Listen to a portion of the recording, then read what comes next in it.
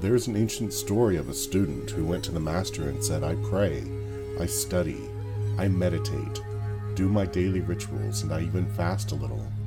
I live in peace with others. Teacher, what more can I do? The master rose, lifted his hands, and stretched his fingers out towards the heavens, when suddenly they became like 10 lamps of fire. And then he said, You can become all flame. Welcome, I am Jareth Tempest, mystic, magician, psychonaut, astronaut, hierophant, all-around seeker of truth, author, full-time weirdo, and host of this show, where we talk about mysticism, the mystical journey, and all that's magical in the universe. Everything from spirits to spirituality, while I take you on a magical mystery tour through the inner worlds, and hopefully inspire you to take the next step, so that you can become all flame. Okay, well, thanks for being here this week. I've had quite the fun week. I went and caught COVID. We've, 3 years into this pandemic, and I haven't had it, and I finally had to go get it. So yeah, I'm probably going to keep this a little short, since I don't want to overwork my voice, and, and I'm doing a lot better. I'm just mainly tired. And I don't want to have to spend a lot of time trying to edit this or anything. So, and I'm sure that there's going to be lots of coughs and throat clearing and stuff to have to edit out. So I didn't really know what to talk about this week. So I just kind of posted in the group, hey, what do you guys want to hear about? And most questions were about attunements and how I create them and stuff. I don't really want to talk about how I create the attunements. But I did have a few other interesting suggestions and things that I might talk about later, since they are interesting topics and will probably take longer to explain. Things about like, what's the difference between Kabbalah with a K and Kabbalah with a Q, and how can we know which one is which? And then someone else wanted to know kind of what's the difference between Kabbalah and Enochian, and or how those two work together, as well as people just, expressing more interest in my take on Enochian. So all of those are really good, questions, and some of the other ones that people ask as well, but they will take a lot longer to talk about. So what I decided to go with, someone asked, basically, they were asking specifically with attunements, but I think it's a good question that we can talk about. It's like, how do you communicate with spirits?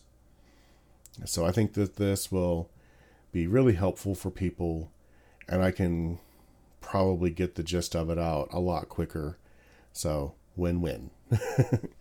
All right. So the first thing you want to do when you're, doing any kind of communication, of course, is a ritual to make sure you're talking to the spirit that you are trying to talk to. And the main way you do this is by using their sigil or their name, or really their function. If you know their function, then you don't even really need a name.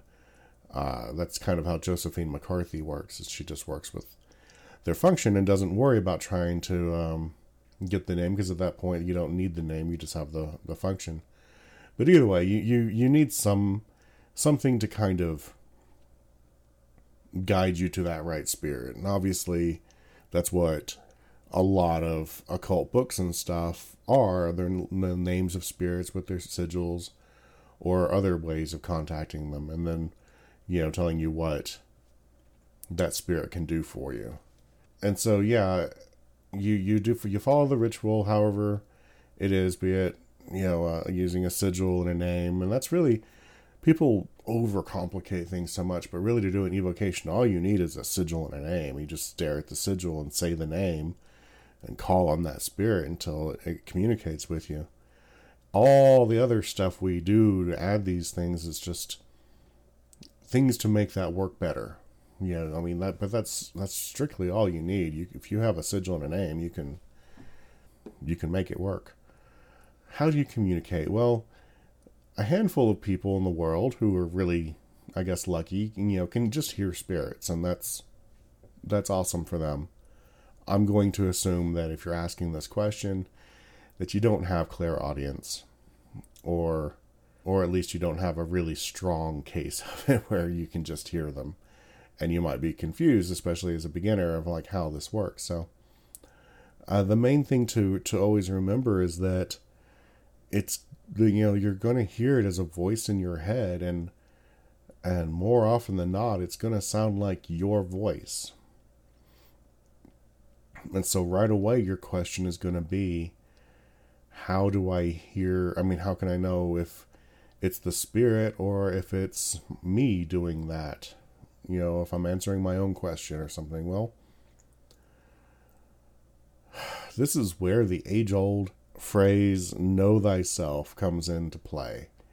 Because the more you know yourself and the more that you know the different voices in your head and you know how you would answer those questions, then the more you're going to know. If you're doing it yourself, you're going to be like, oh, well, that's definitely my voice. That's definitely my answer to that question. But if you're getting an answer that's unexpected, then that's a really good sign that it's not coming from you. And sometimes and this is the thing. It's like, clairaudience is actually supposed to be one of the least trustworthy methods of communicating. And so you want to test everything, and you always want to make sure that it isn't coming, it could be coming from you. It could also be coming from another spirit. It can be coming from like a trickster spirit or a parasite or something. And so you just, you never really, you take everything at some kind of face value, but you always want to like have that. It's good to be a little my mind went blank, I can't think of the word, but be critical of anything that you have, and just don't accept it blindly. On the other hand, you want to trust your intuition, and when you get an answer, you don't want to sit there and just, whittle it to death until you don't believe you have an answer anymore. So it's a balance between the two. And I guess a lot of it depends on what you're asking the question, for. What are you trying to get? And what answer are you getting? If it's something extreme, like, you should leave your family and go, off to some other country, well, you might want to stop and think about that one and don't trust it right away. Maybe get a second or third opinion from other spirits or something, or get more information or explanation from that spirit. If it's just something, more, just kind of for your own good for the moment or something like that, that's not as important as the point, then you trust your intuition a little bit more. That being said, my friend that's a card reader and clairvoyant and everything, Ani Eden, she says that the biggest thing you can do when doing any of this kind of work is just trust your intuition, trust yourself that you're getting the right answer. So there are some things that you can do to help this practice. And so there's a book, and this is not a magical book. It's a writing book called Writing Down the Bones by Natalie Goldberg. And I've mentioned this before. I love this book. And it's entirely about writing practice. And her whole point is that you just write, you set a time limit. You're like, I'm going to write for 10 minutes. And then you put pen to paper and you just write for 10 minutes solid without stopping to think. You just write what she calls first thoughts, because those first thoughts are going to have all the energy and the life before your editor can come in and tell you, oh, don't say that, that's too weird, or anything. You're just getting those first thoughts out. And so this is how I learned to write, was by writing in this style. So I kind of already had a head start when coming to talk to spirits, was because I just kind of took that same concept and ran with it. And the more I've read from other practitioners and stuff, it kind of rang true to end up being what a lot of them were doing as well. And that is, that first answer you get when you ask a question, sometimes it happens before you even finish asking the question, or almost as soon as you think about asking the question, you'll have an answer. And you need to trust that answer. And it does help to write it down. And, that's almost automatic writing as far as I'm concerned. A certain kind of automatic writing. There's not the kind where it takes your hand and you're using, that kind of, it's not that kind of automatic writing, but it's at least the kind where you just write those first thoughts out. Boom, boom. Just don't stop, don't think, definitely don't edit. Just write. And those will be your best answers. That's more than likely going to be where the spirit talks to you, is in that very first blast of information that you get whenever you ask that question. And something else to think about is if you aren't, like if you're doing a path working especially or something, or any vocation, whatever. And I meant to bring this up when I was talking about path working. It's okay to use your imagination to get things going. You do your path working, get to that final image, and you call the spirit's name. You may or may not feel something, but what you can always do is like imagine a humanoid shape appear. Now you don't have to give it a way of looking or anything. Just give it a humanoid ghostly shape or something, and then your imagination might suddenly give it a specific appearance. Well, that's your mind then taking that cue, and it's translating that energy that it's getting into an image. Is that how the spirit really looks? Well, no. It's your version of that spirit and how that spirit works. It's the frame that you're going to work with. And it can change from ritual to ritual. Raziel had a particular look when I first started working with her that has evolved over the years, and that's just the way it happens. And then some of the ways that spirits, it's obviously this is not what the spirit is really looks like. It's a very personal, idiosyncratic type look. The like Lucifer often appears to me in like a white, kind of an 80s looking white business suit with shoulder pads and stuff. It's like it's very reminiscent of the way the Joker was drawn in The Dark Knight Returns, only without the Joker smile and everything, just kind of like in this, big white suit with big shoulders. It's stuff like that. Do I think that that's the way Lucifer really looks? No, but that's for whatever reason, that's the way my mind is translating that energy.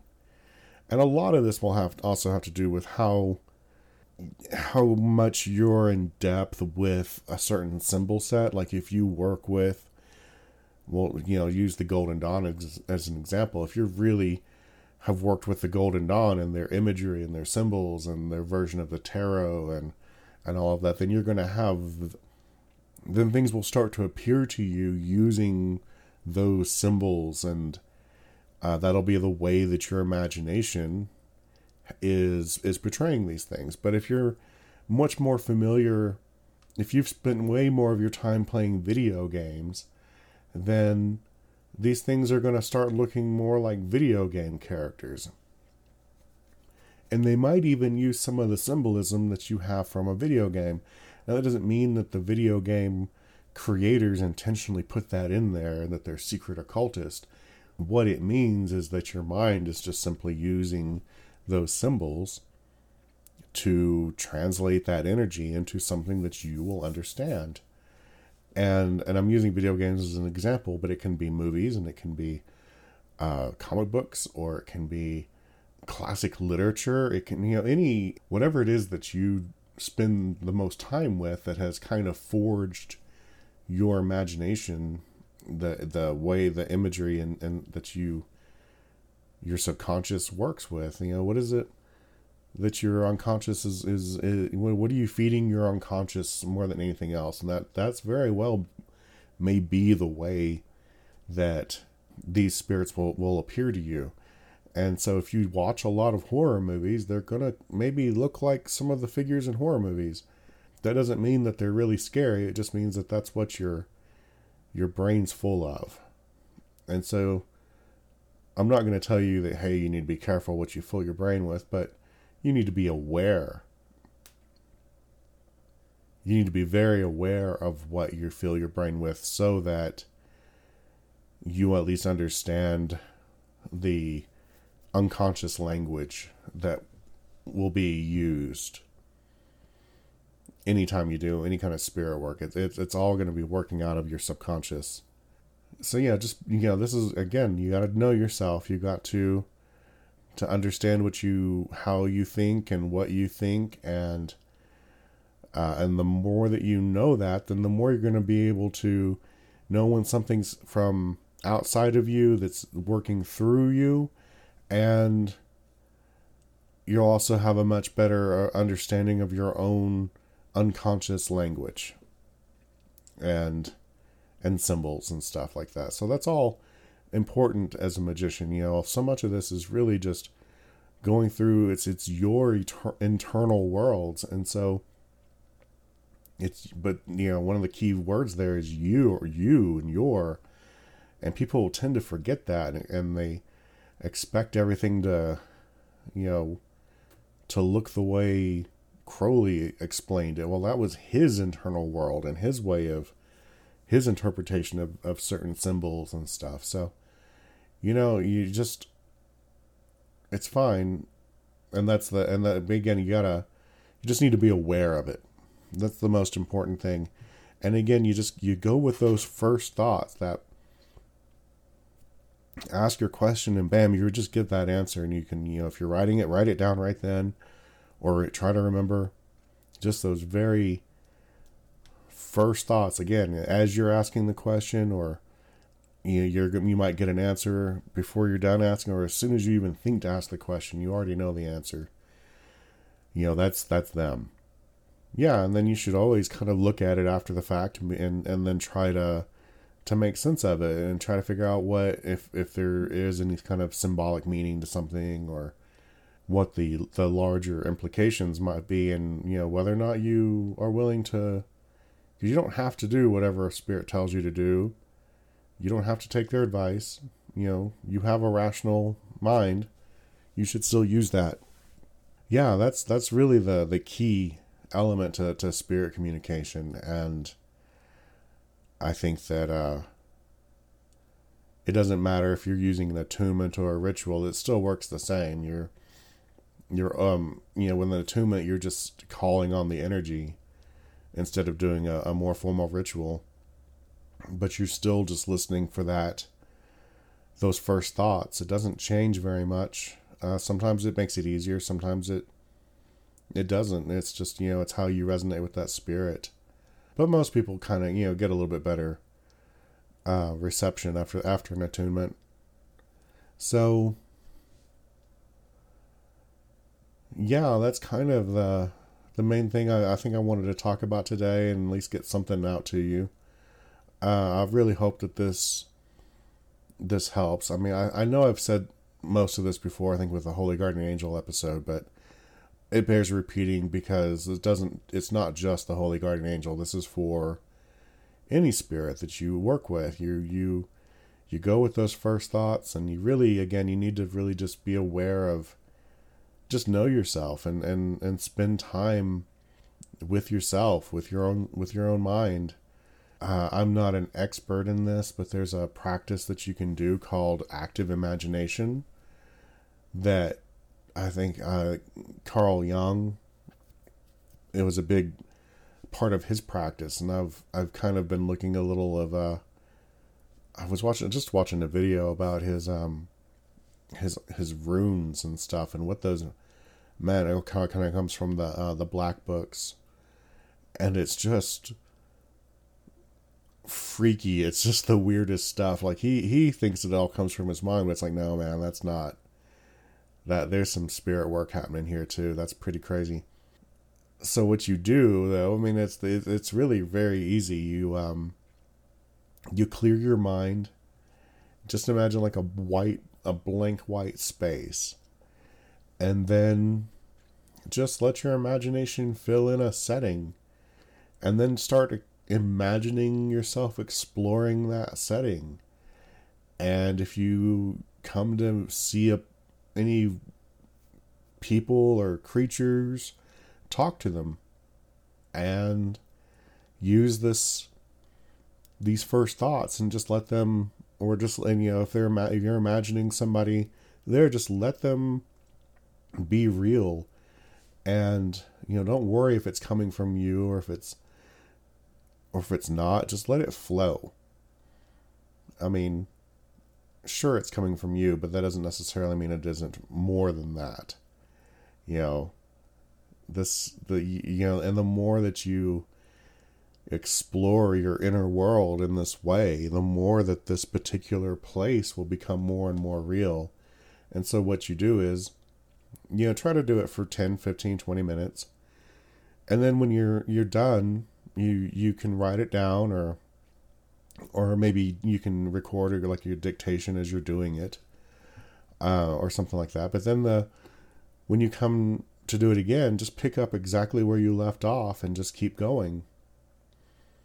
And just keep doing that, and see, you're going to discover you have entire worlds within you, and the different people and creatures and characters and stuff that you meet in that inner world are going to have, just a tremendous, vast amount of wisdom. And, you can believe, like Jung did, that, these are all just his, unconscious mind speaking to him in the different parts of his unconscious mind. Or, you might be more of a magician and imagine, think that, hey, okay, this is obviously tapping into something else, and my higher self and other various aspects of my spirit group and stuff are here, talking to me through this stuff. And you'll find names and stuff that are, they're probably your names for all of these different characters and stuff. But this is what it's all about, is finding out who you are, and all of the, there's a universe within you, and this is how you start to explore it. So yeah, give that a shot. And I'm going to go ahead and close this out so I can start getting into edit and have it ready for you later, or for tomorrow. Hopefully next week I will be feeling better and can get, more on top of some of these other questions that people have. All right. Well, again, and thank everyone for any healing or good thoughts or prayers or anything that you sent me. I really appreciate it. We are doing, much better. We're just kind of, we're over the sickness part. Now we're just kind of recovering. So yeah, we're doing good. And I really appreciate everyone's love. And I will see you next week. Bye-bye.